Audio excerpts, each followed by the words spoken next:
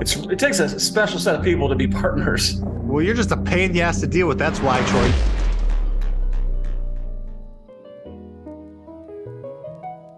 Welcome to the Troy Kearns Podcast. We talk all things real estate, business, and entrepreneurship. Today, I've got somebody that has a gang of followers who has claim to fame is no money in their own deals. Sam Primm from St. Louis. Sam, welcome to the show. I'm excited to be here, man. I appreciate you having me. Yeah, you, when I first got on TikTok, you were one of the people that already had a massive audience. I think I had 0 followers and you had like 1 million at that point in time.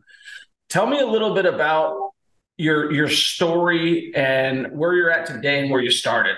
Yeah, so I started investing in real estate in like 2014 timeframe. I had a full-time job and was just started then as a side hustle for 4 years, and then quit my job, and then started to see some success there, and then got on social media in 2020, kind of when you mentioned, and kind of just been growing that as much as I could. Saw the value in eyeballs and saw the value in helping people and teaching people, and then eventually, having a mentorship and all that. So we're sitting kind of right here. We can break that down any way you'd like, but we're sitting here at just crossed 2.6 million followers on social media, which is pretty crazy. Own 46 million in real estate that I've been able to buy without using any of my own money. And then a house buying company here in St. Louis, we buy about 250 to 300 houses a year. So I'm in growth mode in every single company right now. So, I feel like we're just getting started, honestly. But yeah, everything is all real estate all day, every day. That's awesome. So coming from like the corporate world, you worked at where again? Worked for a Caterpillar dealership, Caterpillar Construction Equipment. So were you making pretty good money there? Yeah, I was. So, eventually I was. I graduated college. I think that first year in sales, I made like 17 grand. And then that next year I did a little bit better and a little better. And then by the time I quit, I was a sales manager. So I kind of had worked my way up and was making about 250 grand a year. And it wasn't a super challenging job. I put in my hours, put in my time, had some freedom as a lot of sales jobs do. But yeah, I was making pretty good money when I quit, which I think made it a little bit even more risky because there's a lot less $250,000 jobs out there than $70,000, $80,000 jobs. So the fact that I kind of took that leap, I was told that I was being done by a lot of people, including my parents, for leaving that, pretty safe, quote unquote, corporate job. So yeah, I was doing pretty well, but I, like everything in my life, I want more and I want to be better and do better. So you quit your job, you went all in on real estate. What was the straw that broke the camel's back that made you do that? Because usually, just like anybody, you buy a lot of off-market properties, there had to be some sort of a pain that said, enough's enough. I'm going all the way. I can do better, because it's scary leaving a sure thing. Yeah, it was fear, honestly, and not what most people would think of fear. So my business partner, Lucas, and all of this, we've been friends for 20 years. He had recently just quit his job and he was going to be focusing, we had done pretty well, probably had 25 rentals maybe ish, and done maybe 10 flips, on the side, working 10, 15 hours a week on the side of our full-time jobs. And he was going to be, putting all of his time into it. So the fear of like lost opportunity, the fear of being left behind, and the fear of, having him carry the water in our companies and or just not being there to help him grow and help the company grow. So that was the kind of final straw. I'd been thinking about it for a while. And honestly, I made less money for the first couple of years as we were figuring stuff out. It wasn't like a huge haircut, but, we made a good chunk less money. So I knew that probably was going to happen going in, and did it anyway, because again, I didn't want to miss out on that opportunity. And looking back, 2018 to 21 was a hell of a ride in the real estate market. So I couldn't have timed it better. There was some luck involved with that. Yeah, but hats off to you for actually doing it, right? Like, it takes a lot of courage. And I think, hats off to your partner. And you guys have been friends for 20 years and you currently work together? Yep, we do. Everything that I talk about on social media, it's always because that's just simpler, cleaner. I looked it up. That's why comedians always tell, jokes in the first person. It's just more easily to listen, but it's we, the $46 million in real estate, we each own 50-50. The flipping company, we each own 50-50. Shoot, the education company, which she's not really involved in, we each own 50-50. So everything is with that partner and that friend. And not to go down the rabbit hole here, but we have 47 team members now. Like 13 or 14 of them are family or family friends or people we've known for a while. So we kind of pivoted. We had a meeting as we were starting to take off and things were starting to go well. And we're like, should we do what everybody says and not mix family, friends, and business, or should we bring up the people we love most with us and help make their lives better and help create freedom for them and help, them buy rental properties and help them flip on the side and help create wealth for the people we love? And we went that route, and it's been a little bit hairy here or there, but in general, it's worked out incredible. That's awesome, man. And you're in St. Louis, Missouri. I just moved to Kansas City 2 years ago. People who don't know, St. Louis gets a bad rap. My sister actually went to college over in Principia, which is on the other side on Elsa, Illinois. And I remember, just from going there and visiting her in college, like St. Louis just has a bad rap. But I always tell people it's a great place to invest in real estate. The Midwest as a whole is. And you built your entire business out of St. Louis, correct? Yep. Everything, all of our flips, all of our rentals, everything is in the St. Louis metro area. And to piggyback off what you said a little bit, yeah, I mean, like any city, there's rougher areas. North St. Louis is pretty rough, but the rest of it's hit or miss. And there's some really, really nice areas of St. Louis and St. Louis County. And then Illinois, right across the river, there's East St. Louis that, again, kind of gives St. Louis a little bit of a bad name. But outside of that, even Illinois, there's some nice places over there. So, yeah, in general, it's, we're not talking about, like a beautiful San Diego or something like that, but it is definitely not a bad place to live, and it's an incredible place to invest. Yeah, and one thing I kept hearing about the Midwest is it's great to raise a family there. You've got a family of your own. I've noticed it firsthand, is that people out in the Midwest are a lot nicer. Yeah, I was talking with somebody recently about potentially working with them, and they're like, I saw you're from St. Louis, and I love that. He's like, people in the Midwest are just so much nicer. That person was from New York, and they're just a little bit rough, a little bit rude, a little bit aggressive. And they're like, in St. Louis and the Midwest, and, they're just, people just tend to be nicer in general, just part of the regional, how growing up and how the kind of culture is. So I enjoy that as well. That's awesome. So you mentioned social media and your group, you got 47 employees. That's a lot of mouths to feed. That's a big ass payroll. I mean, it's way bigger than mine. I don't have 47 people. My wife always says I run it way too lean.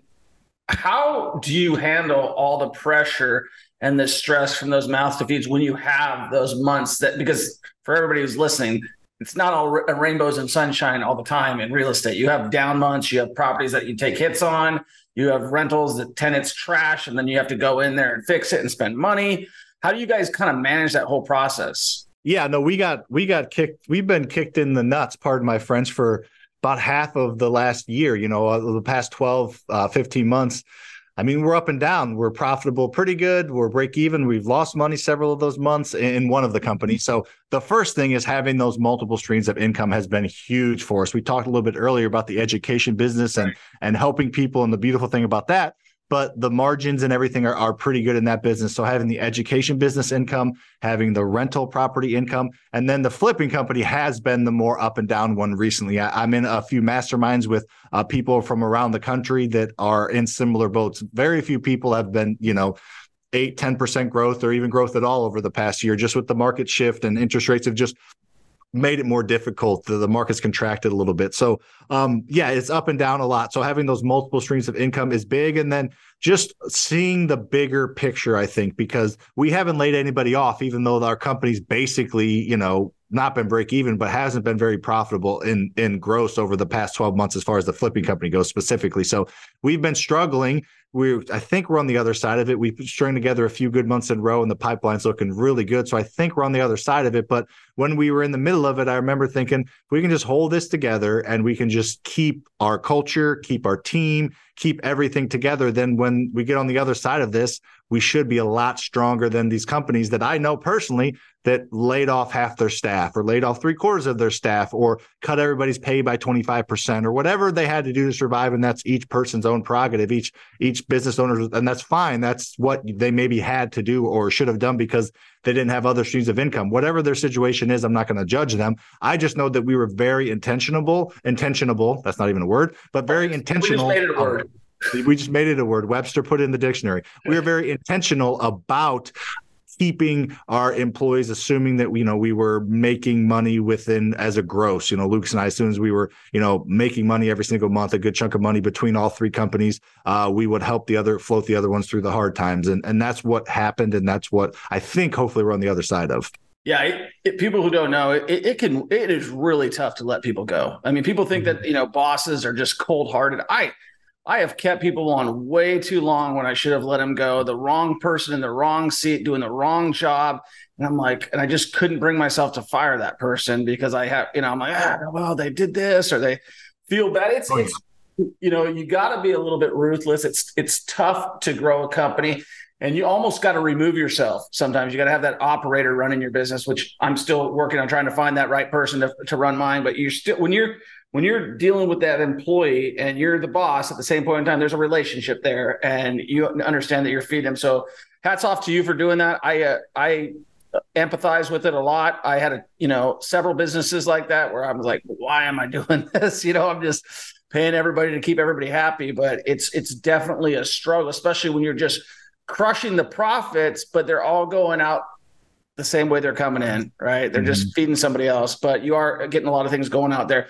So I want to talk a lot about your tenacity. One thing I don't know you from Adam, like we've talked very briefly through text message, but you are tenacious. Like I recognize that more than anything. It was cool because when you were building your house, I was building my house, and yours got done way quicker than mine. I made a lot more mistakes. And I shared that with my wife. I was like, there's this other guy out in Missouri I said, I guarantee he hired a builder, because I built mine by myself. I didn't hire a builder, and I should have. But where do you get your tenacity from, Sam? Yeah, I don't know for sure. I look at tenacity is a good word. I like to use the word like relentless, but similar, very synonymous words. But I don't know. I think it's a few different things. Troy, I think it's probably growing up playing competitive sports and kind of always wanting to win, being super competitive. I'm not like one of those guys that's going to knock over a chick on the way to the, fridge to, get the last drink or something. I'm not that outwardly competitive, but inwardly I'm very, very competitive and always want to do my best and get better. So I think the growing up playing competitive sports and being decent at sports, growing up and at a decently high level, high school, and I had some offers to college, but decided not to go play in college, but at a decently high level, not like a lot of people. But I think there's that.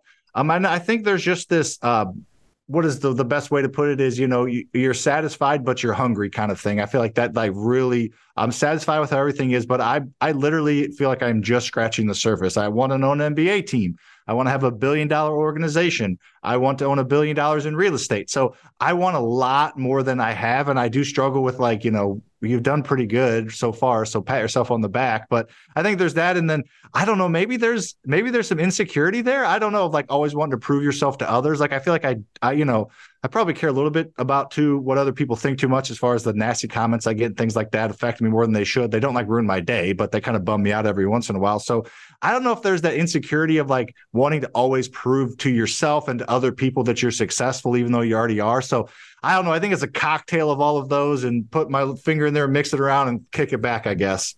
Yeah, that's awesome that, you recognize that the comments can be nasty, man. They are just, it's very, you got to just not read them, because you can get caught in this. They can find the one insecurity that you have and they just zero it in. They're just like, pink. And, everybody knows that every human's got insecurities. There's not one person.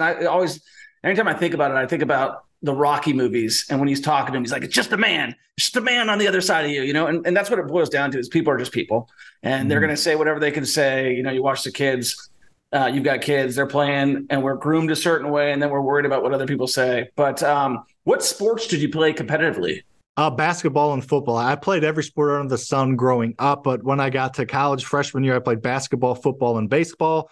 I was better at football and basketball, so those are the two that I kind of played the rest of the 3 years of college, and got some offers from some small colleges, nothing crazy for basketball and football, and then a few decent sized schools, like small scholarships or walk on potentials. But I decided just to kind of go to school and have fun, and fun I had, and then get my degree. I knew I wasn't going to go pro, so I don't know why. At 18, most people want to go pro or think they can, or want to go to. I knew that I wasn't going to be able to do that, or I didn't think I could. Maybe I don't know. Maybe I could have. I am 6'3", tall enough to play quarterback is what I played. So I had the size, but yeah, I just didn't think I was good enough, and didn't want the pressure of that. I just wanted to go have fun in college and try to stay out of trouble as much as I could. Awesome. So you mentioned earlier before the call, we talked a little bit about the YouTube thing, and I know you're not a quitter, and I know you don't like. I know probably more than anything, it pains you to even quit anything, probably. But you just announced that you quit YouTube. Well, that was a little bit of clickbaity thumbnail, but yes, I did. So I had a YouTube channel that was focused on creating videos, going out, recording, scripting, all the things. I spent so much time on there. I got up to 92,000 subscribers, which I know is a decent sized number, but I honestly think 75% of them were because of my Instagram, my TikTok. Like, they didn't come from YouTube. I just wasn't good at YouTube. And I tried it for about 2.5 years and just would put an editor, my time, a copywriter's time. Like, we would spend thousands of dollars in production of a video that would get 600 views. And I could spend 5 minutes, close my eyes, thinking of a good Instagram post, put it out and get 1 million views between the platforms. So just wasn't a good use of my time. And I'm still on YouTube, so I have the Fast Primm Show podcast. So it's more of like I'm quitting this channel, moving to this channel. So I still do YouTube. We still have it recorded, the podcast. We still put our short videos on YouTube. So I definitely did quit that channel as far as creating long form content, but it was more of a pivot. I don't think it would have gotten very many clicks if I said I'm pivoting YouTube, right? So I did quit that channel, so it wasn't a lie, but we still do our short form stuff on YouTube. And now the podcast has produced a video on YouTube as well as audio. Do you think that's for forever, or do you think you're going back at it? I don't know. Like, it hasn't made a dent in followers. It hasn't made a dent in income, in my opinion, as far as the education business and the branding goes. So I don't know. I'm just not super like, so if I talk, and you'll probably see this, and maybe some of your listeners are like rolling their eyes, but I tend to go down rabbit holes. I tend to mumble and slur a little bit. I don't think I'm made for that long form content. Our podcast is doing okay, but I can take a complex topic, think about it for a minute, and I can make it a 25-second video and make it understandable for the mass public. Not to brag, like a lot of people cannot. But Yeah. part of it being successful is knowing your strengths, right? Right. So I think I could probably do YouTube, but I think I'd have to, just swallow my pride, or swallow the wallet, whatever you want to call it, and just hire somebody that's like an expert in that space. And I probably should, but they just take so much time. And I really enjoy my podcast, and I feel like my podcast is more of my long form, draw you out, get to know you content, because I record that with Lucas. That's the only thing Lucas and I do together. Everything, he's kind of running the other companies, I'm running education, and that's the only thing we do together. So it's 25 years of friendship, shooting the shit, making fun of each other, being goofy, all this stuff, talking about our businesses, being vulnerable for, 45 minutes twice a week. So I enjoy that. So maybe I'll go back to it. I don't know, but I've been able to do some pretty cool things in the past 6 months with no YouTube as far as, a dedicated channel goes. So we'll see. Yeah, it's definitely it's definitely the hardest one to grow, for sure. I'm at 122,000, and I can tell you that it's been, we look at the videos, like 300 views, 200 views. You're like, okay. It's not very satisfying for somebody who's trying to create. Obviously, if that was my way of making money, I probably wouldn't do it. We just do it in such a way where I don't really care. Like, it's, we go through, hey, we're looking at this house, we're going to show you this house. This is, and it's just such a process of what we're already doing that I don't put a lot of high content and editing into it. We do the best we can, and if it goes great, people like us, we'll kind of try to perfect things. But I understand wanting to quit those types of things. It's really tough for people who see how many you have 2.2 million, is it we said? On social media, 2.6 million actually we just crossed. That is super hard to grow, especially like in TikTok. Originally it was actually easier, but it has slowed way the hell down. Like, to get a video to go viral, I've seen you've had several videos that have just been you like pointing at something and like having an object in your hands, and then you hitting 5 million views, 6 million views, 7 million views. I've seen that happen. Are you the one shooting all these yourself, or how does that work? For a while I was. So I've been doing social media for a little over 3 years now. And I would say the first half of it was pretty much me. I mean, we had a outsourced editor for our YouTubes that weren't getting views, but as far as like the TikTok, Instagrams, those were all me. So the short form, I guess I'll say the short form was all me for about 1.5 years, creating a style, creating, editing, doing it myself, and a lot of, not much profit in that company for a couple of years, the education company that's now very profitable, but for a couple of years it wasn't. And it was me just kind of just putting out content, trying to grow a following. And that was really good because I learned so much about the algorithms. As you said, I can create something and I can pretty much tell how it's going to do, and I've a lot of viral videos. I probably have over 50 videos that have over 1 million views on TikTok and Instagram. So I'm able to do pretty well there and get a lot of eyeballs. I think last month we got about 14 million views on social media on our platforms, and that's free eyeballs. So obviously it took a few years to get there, but that's really powerful stuff. Not to brag too much, I don't do that a ton, but 14 million views is a lot of damn views in a month. So I'm able to do that. So I learned a lot. And now I have, a couple different editors and a little bit of a team to help me, a content team that helps me do the editing. The editing's gone up in quality quite a bit. Now I'm kind of hitting against some of the big hitters that y'all probably hear of. Think of a big name. So you kind of have to up your game a little bit even more. So I do have people help me now. I still think of most of the videos, and I joke with them. Most of the viral videos are still the ones that I do, but my editors are getting better at keeping things simple. They try to overcomplicate short form content. The simpler you can do. Just a quick tip you mentioned earlier, just something simple, a powerful statements going above your head, or, saying them or pointing to them, and just a simple movement, walking down the stairs, sitting on stairs, having an object, having your daughter in your arm, just something that is not normal that they see, that's not too distracting. Because I've done it before. You do too much stuff on the side. They don't read it. You're moving around. That's just too much for them and they're gone. So keeping their attention, slight movements, slight something going on that they can glance at, read, that keeps them there as opposed to just reading. So things like that I discovered and figured out a lot of when I was doing it all myself. So yeah, it's impressive how far you've grown. So you launched an education program. What is the education program focused on? Helping people buy single family rental properties without using any of their own money. Just what I do. We have apartments, we have self-storage, we flip, we wholesale, we do everything, novations, all the things, but it's focused mainly on single family rentals and buying them the way I have, because I tried everything at first. Like I said, the first 2 years in education, we didn't make really any money, literally like 40 grand the first year and like 100 grand the second year in a company that I was spending all my time in. Right. Yeah. So it was a little bit hard at first because I was trying to do like a boot camp here, or like, should we do a wholesale 101 course? And this was the minute I focused just on a college rental portfolio mentorship to buy rentals the way I did. The things really started. The audience got there. The product arrived all kind of at the same time with how we do things now. It's been about 18 months, 17 months, and we got 1,400 students that own over 200 million in real estate. So it's a awesome. It's a really profitable as well as life-changing thing for the students. So it just kind of all happened at the same time. The following, the product, the confidence, and the focus, and it skyrocketed from there. So I'm going to go a little bit wider here soon. Got a few new products coming out. But in general, the past year and a half has been all just one product. Yeah, no, I'm with you on that. I made a mistake.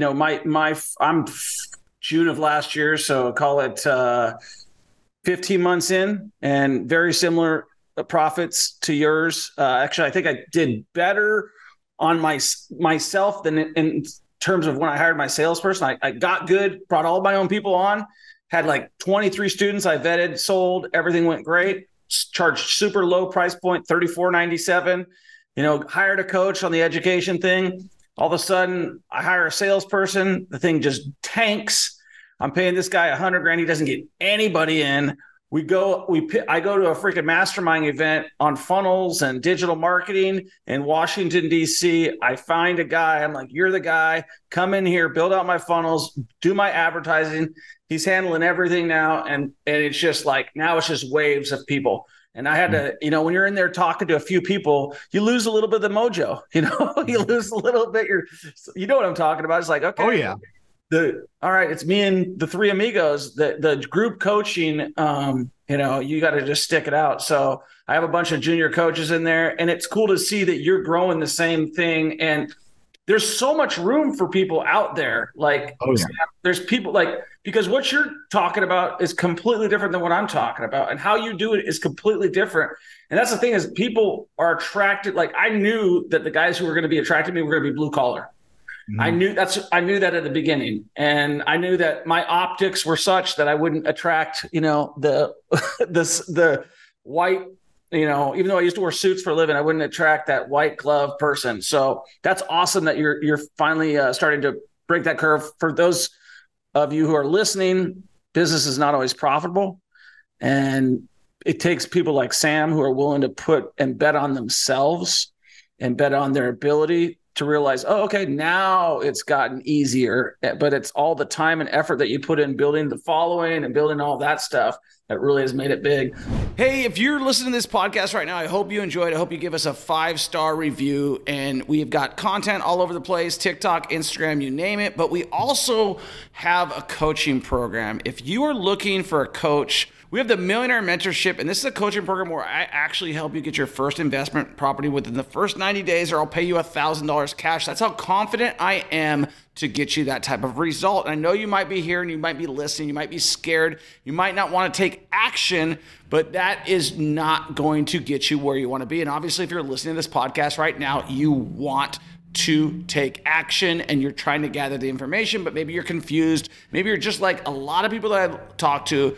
You're scared of losing money. You want to become financially free, but you don't know where to start. And that's exactly what I help you to do in this program. So do yourself a favor, book a call with me and my team, and let's get the ball rolling. The link is in the description, and we'll put it in the video right here, right now. Thanks. Hope you enjoy the show. So how is the partnership with you and Lucas? Has that been like rainbows and sunshine? How do you guys deal with because I have found myself with partners, it takes a special set of people to be partners. Well, you're just a pain in the ass to deal with. That's why, Troy. No, I'm just kidding. It's very true. It's been pretty good. There's been a few rocky moments. We've kind of butted head a few times, but we have a unique friendship. I always like to say, and we went to college together, middle school, high school, college together. I've been in 5 fist fights in my life. 4 of them was like defending Lucas at a bar. 1 of them was against Lucas. So we've been through a lot, kind of ups and downs together, and in general, it's worked out really well. At first, when we became business partners, we were like doing everything together. That was fun, but not efficient. Let's look at this property together. Let's analyze this property together. But and we butted heads a little bit. But the minute we kind of divided and conquered, like our rental business, our rental property management business that manages our 46 million in rentals, I haven't been to a weekly meeting in that in 18 months. So Lucas is kind of the visionary CEO of that company. He's kind of the visionary CEO of our flipping company. And I focus just on education. I attend a weekly meeting for flipping. He attends a weekly meeting for education. But other than that, we don't cross hairs a ton. We don't, have a ton, some days I don't even see him. So maybe that's why it works out really well. We're not like sitting there making decisions together. There's meetings that he has with our CPA or our, CFO. I'm like, you got that. I trust you. And if I'll be doing something, he's like, I don't have to go to him to make decisions. He doesn't have to come to me to make decisions. So I look at it as like a kind of divide and conquer thing. And with the right partner, with the right core values and the right drive and the same goals, like 1 + 1 can equal 100. Doesn't have to equal 2 if you do it the right way. And we're both very motivated people. There's very few times where one of us is down, but if I'm down, he's not. He'll pick me up and the company up. If he's down, I'll pick him up and the company up. But what's really cool is when we're both up, watch the hell out because we're going to do some really cool shit. That's awesome. You mentioned before that you want to have a basketball team. That's actually a goal of mine as well. Let's bring them to Kansas City. Kansas City is probably a little more desirable. I don't know. Kansas City, I feel like it's just like St. Louis, but less stubborn and a little bit newer. Like Kansas City's, they're both pretty similar markets. St. Louis has been on a slow, steady, kind of even keel for a while. I feel like Kansas City's been a little more booming recently, but I'm open to Kansas City. Okay. Maybe we can make it happen there. I think the Jazz originally were from there. The Utah Jazz originally were the Kansas City Jazz. I think they actually had a basketball team. If you trace back the Utah Jazz, I think it's a really cool dream. I think you got to dream big to think big, and you got to start like for people who are thinking, oh, that's a crazy idea. It's like, it's not that crazy. You got $46 million of real estate. It's not that crazy to say I could make $1 billion. It's like making your first million is tough. Then making the second 10 is tough. Then once you get it, you've perfected a skill set.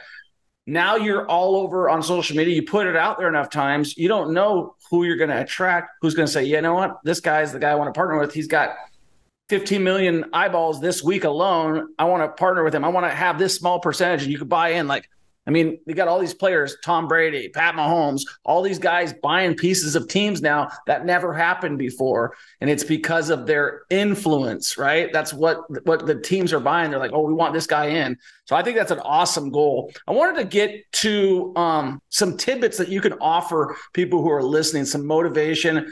Like if you're looking at your job right now and you're happy, you're making great money, but maybe you're just not where you want to be, what would you tell them to do? Yeah, I think that's a great place to be. So the best time to look for another job or look for a side hustle is when you have a job. It's pretty tough when you're desperate, when you don't have a job or you're miserable. That's when you're kind of desperate. And usually people that are desperate, you can say they're dangerous. That's not usually not a lot of good things come out of desperation. So I would say you're in a good spot. So know that if you have a job making decent money and you enjoy what you're doing, but now is the perfect time to try to learn about real estate. Get into real estate. That's 90% of millionaires are created through real estate. I'm not even going to explain why they need to get into real estate. I think people hopefully know that, but start to learn real estate and follow people like you, follow people like me, learn, don't be hard-headed and stubborn and vain, thinking that you don't need help or, you don't need to pay for this or you don't need to pay for that. Like the most successful people in the world pay a lot of money to receive help and support from other people. You cannot do this alone. So if you can get over that vanity a little bit and that ego and understand that you do need help, but then lean on technology. Like when I got started, there weren't all these podcasts. Social media wasn't like what it is now. You can learn so much for free. And I always say, if you're following the right person, everybody has limited spare time. So use that limited spare time wisely and efficiently by following somebody that's going to tell you how to do it and what to do. And then if you do that, man, you get the right mentor and you learn efficiently, you can quit that job in 5 years or less if you want. You can do it sooner, but I don't know if that's super realistic to tell somebody they're going to be able to replace their job in a year or two, but you could. So I think to boil it down, it's more get over your ego and vanity, hire somebody, hire a coach. Doesn't have to be me, doesn't have to be Troy. Hire somebody that's going to help show you the grooved and efficient path. And then if you do that, you will be more likely to succeed. You'll succeed faster. You'll have less headaches. You won't give up. You'll have a motivation and hand to hold, and you'll be successful eventually if you do that. So just get over your ego and hire somebody and then use that limited spare time wisely. Yeah. And I would just add to that and that's an excellent point. I would just say hire someone like Sam and Troy because we've actually done it. And I think that's true. We talked about that before. You hear like, oh, there's fake gurus. I didn't even realize there was people that actually faked it. And there is on social media, a lot of them. I mean, how many people have impersonated? Go to TikTok and type in Sam Primm or type in Sam Fast Freedom. I'm not kidding. There's over 1,000 that like changed my name. And then Instagram was really bad until got the check mark. And then Facebook's pretty bad right now because there's no check mark for business pages. But anyways, yes. I mean, I would honestly say there's thousands of accounts out there that pretend to be saying Faster Freedom. Yeah, that's crazy. I didn't ever realize that was the case.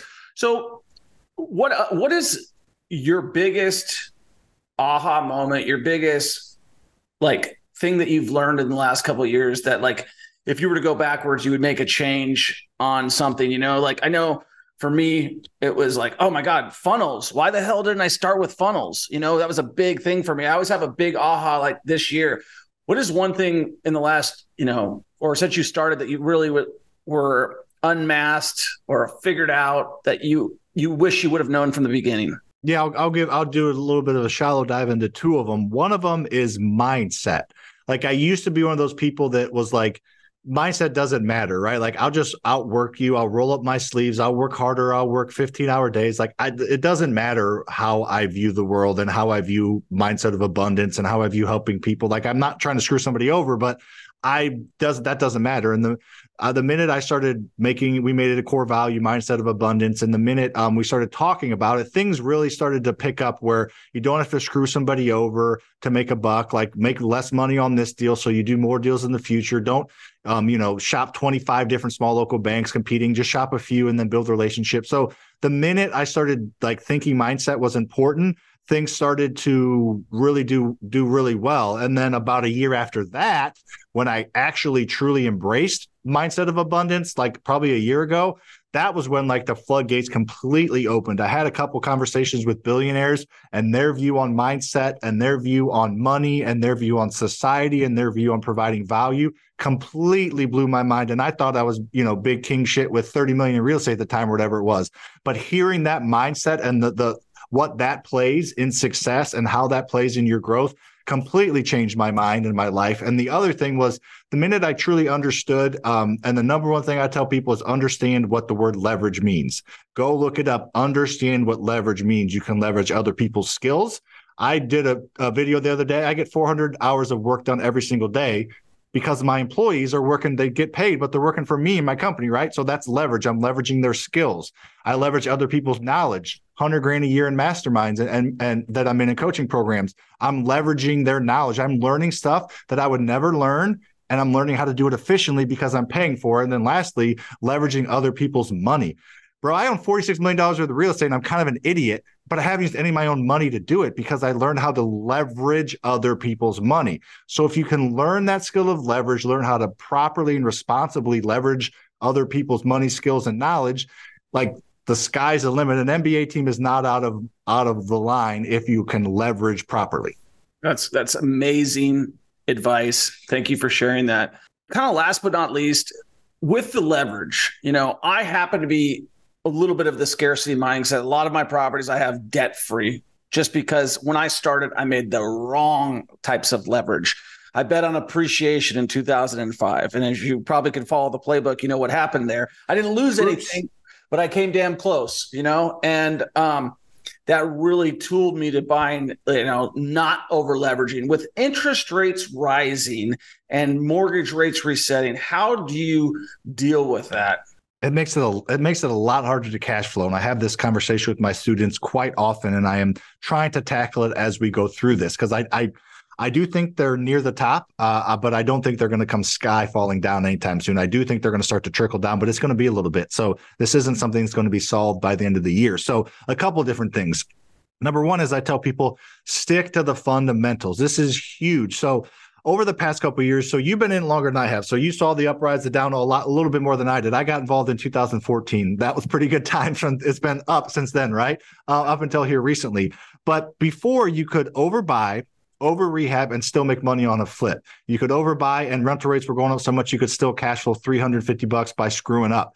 Now that's not the case. You just have to stick to the fundamentals. You have to get market rate. You might think that it's 1,400. Look, it might be 1,500. That extra $100 is huge. So get market rate, shop a few different local banks. Local banks can charge whatever interest rate they want. They borrow it from the Fed and then they upcharge it and they hold it in-house. So they're not packaging it for Fannie or Freddie. So they can manipulate it if you have a relationship built. So market rate, small local bank relationships, get 25 to 30 years if they'll let you longer AMs right now. You can always pay more later.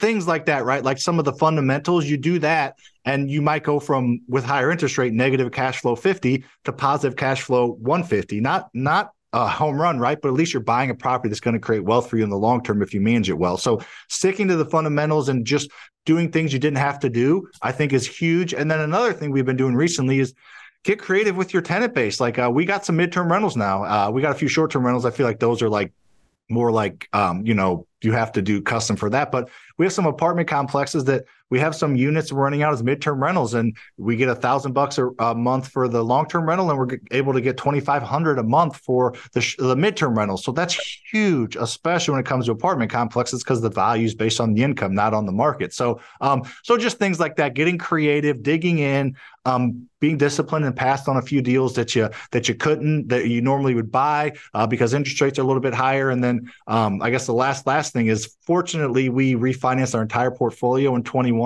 and got locked in rates for 10 years. So we're locked in at 99% or 98% of what I own, 395 over 30 years at 10 years fixed. So I don't have a renewal coming up this year or next year. So we got lucky or skill, whatever you want to call it. So that really makes me feel a little bit safer about buying a property that cash those $25 that I'm confident that we're going to get, the appreciation and debt pay down and the tax benefits have been huge for us. And for me, as I start to make a little bit more money, buying that rental property, $50 a month, I'm still able to, depreciate 8-10 grand from it. So it makes sense to do it that way. Last question, just to jump on that thing. You mentioned that you refinanced in the right amount of time, and that is huge. That is a huge thing. I'm sure you are very thankful that you did that. Now, there are a lot of people that aren't so lucky right now. Myself included. I'm going to be able to weather the storm, but on some of my commercial properties, I'm hitting that time frame where I'm going to have to come in and pay, 3 points more than what I was paying before. And it is going to be what it is. I'll be okay because I've owned those properties for a long period of time and there's a little bit of debt on them. But there are going to be a lot of people who are not going to be able to make that move, people who are over leveraged. Where do you see that being an opportunity for new people getting into the market, Sam?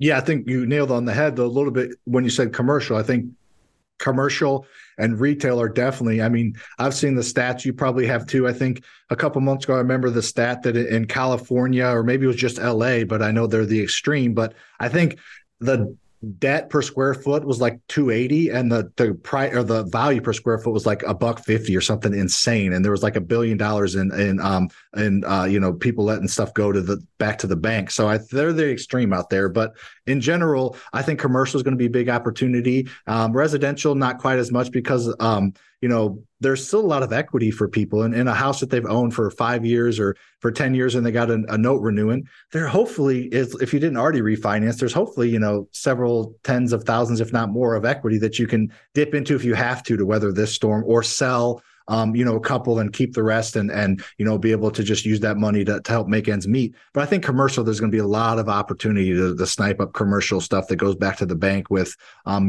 people not work from home for a while, and now honestly people are going back to work, so it's a pretty good time to get into the commercial building in the right spot of town, with the right tenant base. Awesome, man. I appreciate that answer. I totally agree with you. Sam, for those people who are trying to follow your story, how do they follow you? Just at Sam Faster Freedom on pretty much every platform that's out there except YouTube, as we mentioned. That's the Faster Freedom Show podcast. But if you look up Sam Primm or Sam Faster Freedom or Faster Freedom on pretty much all the social medias, you will probably find my name. And as we mentioned earlier, there are a ton of scam accounts. So just go to the one with the blue check mark, or the most followers count. Well, I appreciate you coming on. I appreciate you sharing your wisdom. I hope that we are able to meet in person sometime, maybe at a mastermind. Come out here and speak. We're doing our one in November. I know that you weren't able to make that one, but I think you have a ton of value.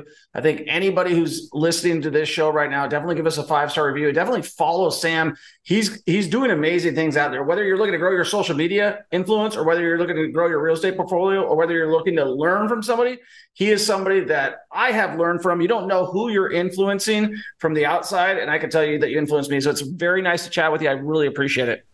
Well, I appreciate having me on. This was a fun conversation, and we will definitely meet in person soon. All right, guys. Peace. Are you interested in investing in real estate, but you don't feel like you got the time to take a coaching program? I get it, right? You're busy, you're making money, and that's okay, but you want to invest with me because you're like, Troy, I like what you do. I see what you're doing. You're a real deal. Yes, I am. I'm an average Joe. I worked at Burger King. I worked at Red Robin. I started investing in real estate, and I started from absolutely nothing. And I will take you along with my journey, and you can get all the benefits, but you got to be an accredited investor. If you want to invest with me and you want to be a part of something great and you don't have the time, guess what? We're launching a fund that you can be a part of, but you got to be an accredited investor. And if you want to find out more about what that looks like, all you got to do is click the link and we'll show you exactly what that looks like. And guess what?